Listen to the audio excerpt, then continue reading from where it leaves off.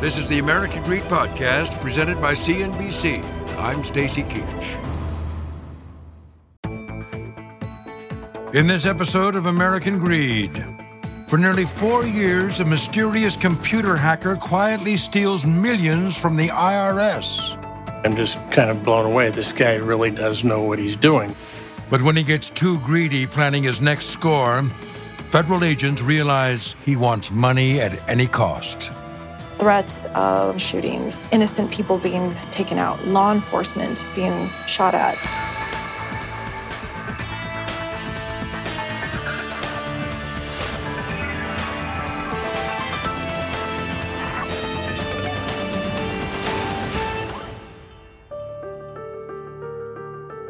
Federal investigators simply call him the hacker. They don't know his name or where he's hiding. IRS Special Agent Denise Medrano does know one thing for certain. The hacker is behind a complex tax return scheme to rip off nearly $5 million from American taxpayers. It was over 1,900 tax returns that we had identified that were associated with him. It's very possible that he had done much more than that. But in May 2008, Medrano and U.S. Postal Inspector James Wilson catch a big break. One of the hacker's accomplices has betrayed him, and he's told the agents where they might be able to find him. This is where the rubber meets the road, because the government was losing millions. Now, agents wait anxiously for the hacker to show, hoping to finally lure him from the shadows. We didn't know if he was even in the country. We didn't know if he was Eastern European or somewhere in China or something. The hacker could be anyone and anywhere, but is a lot closer than investigators realize. He's Daniel Rigmaiden, a reclusive 27-year-old who spent his life in the sun-drenched hills of Northern California. But if you're looking for an easy answer to what makes the hacker tick, think again, says Arizona Republic reporter Dennis Wagner. It was just almost as if he came out of a cave and there was just not that much history. People wouldn't talk about him. So it's hard to get into his head and figure out what was motivating him. Wagner's been an investigative reporter for 3 decades, but even he hit a brick wall trying to decipher Rigmaiden. I tried to find family members who would talk to me about him, and none of them would even call me back or respond to emails. I tried to find friends from high school that would talk about him, and I never found one. What is known is Rigmaiden grows up in Monterey County, California, south of San Francisco. By the time he graduates high school, he's already sinking into trouble with his computer. In 1998, internet posters accuse him of selling grossly overpriced Beanie Baby stuffed animals and of hijacking their computers to spam others. One complainant warns he's a computer whiz and really needs to be stopped. He's pretty brilliant, and you're just shaking your head going, how does all this fit together? Rigmaiden takes a pass on college. On his webpage, he admits instead he begins creating fake IDs, and eventually he's jailed 6 months for identity theft. In a rare radio interview, Rigmaiden says he always felt like an outsider. Sometimes society gets overwhelming for someone who doesn't really agree with participating. Rigmaiden says he gave up on the trappings of modern society. Using stolen identities to mask his whereabouts, he packs up his computer and disappears into the wilderness. Here in the Los Padres National Forest, Daniel Rigmaiden plots his next move. It was just kind of a way to get away from a system that I didn't agree with, I suppose. And I was just kind of taking a break from society at that point. But when Rigmaiden does come down from the mountains, he has more on his mind than restocking his camping supplies. Now he's trying to steal millions from the government's least popular institution, the IRS. Rigmaiden holds up in hotel rooms, scouring websites like the California Death Index. There, he collects the personal records of nearly 700 deceased individuals. Then he begins churning out hundreds of bogus tax returns using an intricate computer system he's designed. He was very sophisticated in the fact that he automated the process so that returns were filed within minutes of each other at a very high volume. He conceals his actions using malware programs called bots. These bots spread viruses that allow him to secretly and untraceably take remote control of random computers around the country. This was all done with individuals not knowing that their computers had been compromised. He has the refunds routed to prepaid debit cards that he hopes to cash before the IRS catches on. Debit cards can receive funds.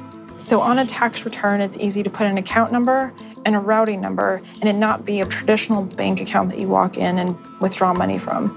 This debit card can be used anywhere. The hacker's on his way to a $5 million payday, but he has to be quick. I basically had to go out to the ATM machines every day. I mean, got to a point where there was a lot of time spent just kind of walking to ATM machines to get money pulled out. He's smart enough to know using the same local ATMs over and over will eventually lead the IRS right to his door. He was adamant about not being exposed, so he had to rely on other people to get his money back to him. The hacker needs a new plan to grab the cash, but he's about to choose the wrong partners in crime to help him out.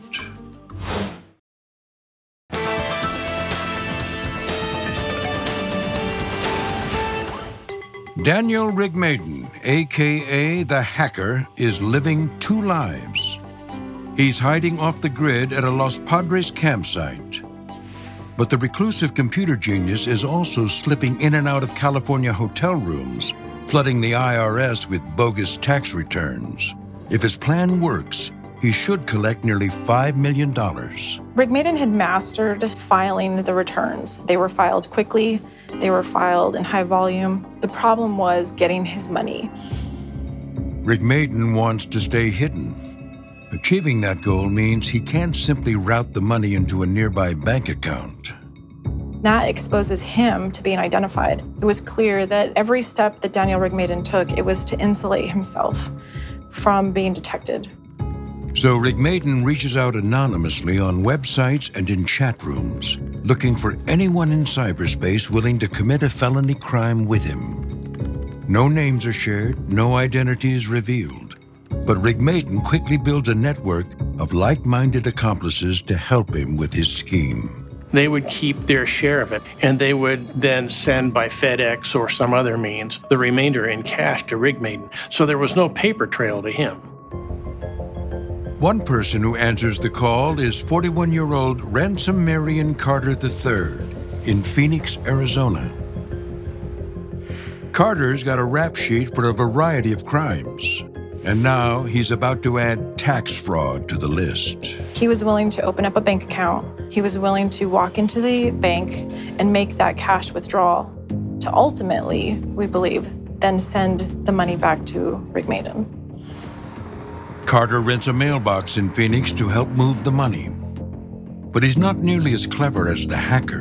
And in early 2007, a store manager alerts Postal Inspector James Wilson that there's a problem. She had received numerous pieces of mail, what appeared to be envelopes that had credit cards in them going to this one particular subject's mailbox and different people's names to that address. 26 envelopes with 26 different names on them, all addressed to Ransom Carter's mailbox. Wilson soon discovers the envelopes all contain empty prepaid debit cards. There was no money on them at the time. And that's what arose my suspicion, like, all right, well, where is the money coming from? Meanwhile, IRS Special Agent Denise Medrano has her own puzzle to solve. She's been reviewing a large number of first-time tax returns, all filed by elderly California residents. It didn't make sense to us how an elderly individual would have filed a tax return for the very first time over a course of a lifetime.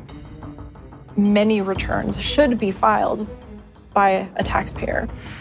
It turns out the filers are all deceased, and that's why they no longer appear in IRS databases. Digging further, Medrano discovers that $340,000 from 200 fraudulent returns are being sent to ransom Marion Carter III in Phoenix.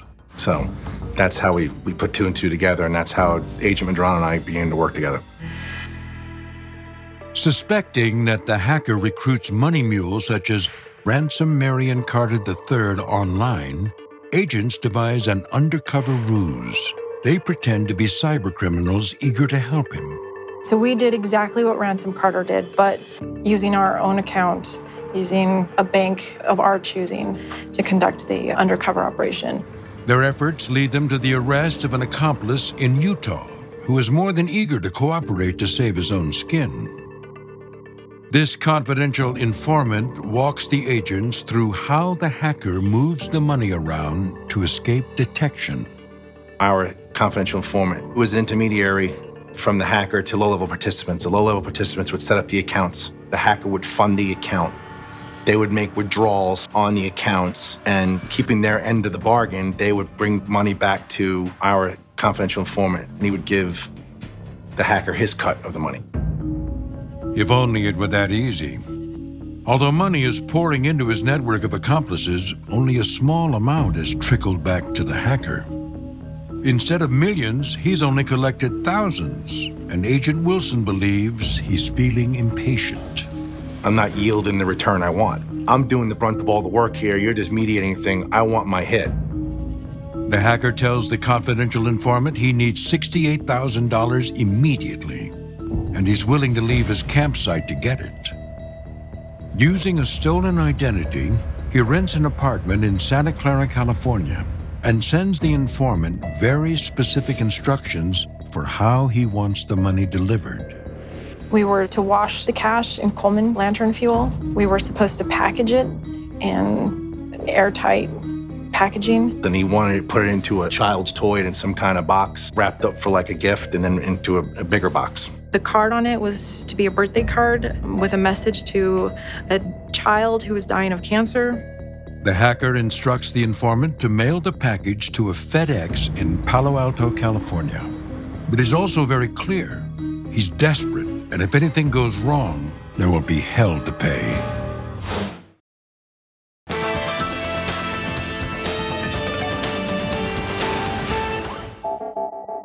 "5 a.m., May 7th, 2008. Federal agents watch closely as a mysterious man enters a Palo Alto FedEx to collect $68,000 in cash stolen from the IRS. Is this finally the mysterious hacker they've been chasing? If so, he's taking no chances. The individual that had entered had a hoodie. You couldn't really see his face. When he had to sign for the package, he held the pen in a very particular manner so that there weren't fingerprints left anywhere. He picked up the parcel, ducks into an alley, rips open the box, takes out the toy that had the money in it, shoves it in a backpack, takes all the packaging and dumps it in a dumpster so no one could find it. The agents are being extremely careful.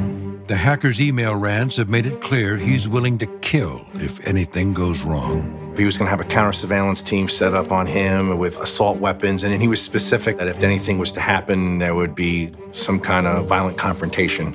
Not sure this is really their man, and unwilling to put civilians' lives in danger, agents watch as the suspect climbs aboard a commuter train and disappears. $68,000 was a lot of money for us, but we had made the determination that we would let the money walk rather than jeopardize the investigation. The hacker thinks he's finally on a roll. Soon, he's demanding another $352,000 from his accomplices, but he doesn't stop there. His simmering anger and paranoid threats of violence take a sudden and disturbing turn, says Arizona Republic reporter Dennis Wagner. He had an idea for using drones to assassinate politicians.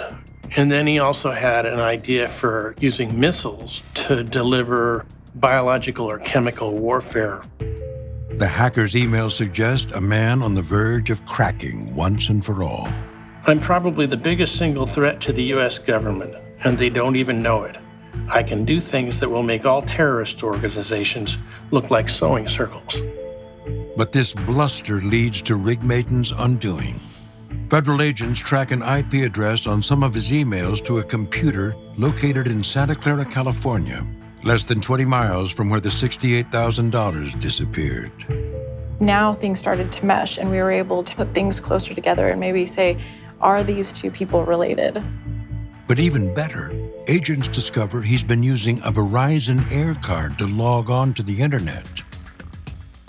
Air cards connect to nearby cell towers the same way a cell phone does, opening the door for federal agents to finally turn technology against the hacker. It's a secret surveillance device called Stingray. They're about the size of a shoebox. Stingrays are cell site simulators, forcing all cellular devices in their vicinity, including the hacker's Verizon Air card, to share location and personal data. Federal agents are able to take this device and they can call a computer card or a cell phone and replace its operating system with their own so that they're able to ping on it and locate it. A Stingray leads agents directly to an apartment complex in Santa Clara. A quick record search confirms they are closing in. All the personal identifiers on the rental agreement were all phony. They're all fake. So that's what we were able to get us to secure a warrant for that apartment complex in that unit. As agents wait to make their move, the hacker demands $352,000 be shipped to him the same way the first package was. The money was packaged in a toy. It was wrapped as a gift, had a card for a kid, and it was sent to the same location as the original one. Agents wait 4 long days for the hacker to make his move. When he finally does, this time they are ready. The hacker describes what happened next in a radio interview. I saw this guy kind of coming after me, so I started walking faster, and he started speeding up. He tries to evade his pursuers, but this time his luck has run out. The instant I was getting arrested, when I was laying on the sidewalk getting handcuffs put on me, I instantly knew that they had tracked the air card down. It was the only weak link in the whole operation. Cuffed and out of options, the suspect still refuses to identify himself. The only thing in his pockets were a set of keys. There was no identification on him. Again, we still didn't know who this individual was. And when agents enter his apartment looking for answers, they find only more questions. He basically had a hammock in there and a desk lamp and a laptop computer. Lived a very simple existence. But agents also find what they are looking for: gold and silver coins, and $47,000 in cash with matching serial numbers to the $68,000 that the hacker grabbed from the FedEx store in Palo Alto. In a nearby storage locker, agents discover another $70,000, more gold coins, and a stack of debit cards and fake IDs. That was a location that no one would ever find, and that was a place he can revert back to. If it got really hot, he can go to that place and pick that up and disappear. The hacker holds out to the end, refusing to identify himself. It will be days before his fingerprints are finally matched, and he is at last identified as Daniel Rigmaiden. Behind bars, Rigmaiden opts to defend himself against wire and mail fraud charges. He spends the next 6 years in jail fighting to get his case tossed. He argues that the Stingray technology used to track him down violated his Fourth Amendment protections against unlawful search and seizure. But his judge doesn't agree. This person who they were going after was not a person. He was an alias. He was a false name. And somebody using a false identity doesn't have a privacy right for that false identity. Therefore, Daniel Rigmaiden didn't have normal privacy rights. In 2014, Rigmaiden accepts a plea deal for his crimes and is sentenced to 6 years, time served. Today, Daniel Rigmaiden still argues that the Stingray surveillance technology that took him down is a civil rights violation. He's also working on an autobiography that may finally shine some light on what made the hacker tick and what his endgame truly was. What was he doing with all the money? Where was it going? And the only person that could answer that question is Daniel Rigmaiden. Thanks for listening to the American Greed Podcast, presented by CNBC. I'm Stacy Keach.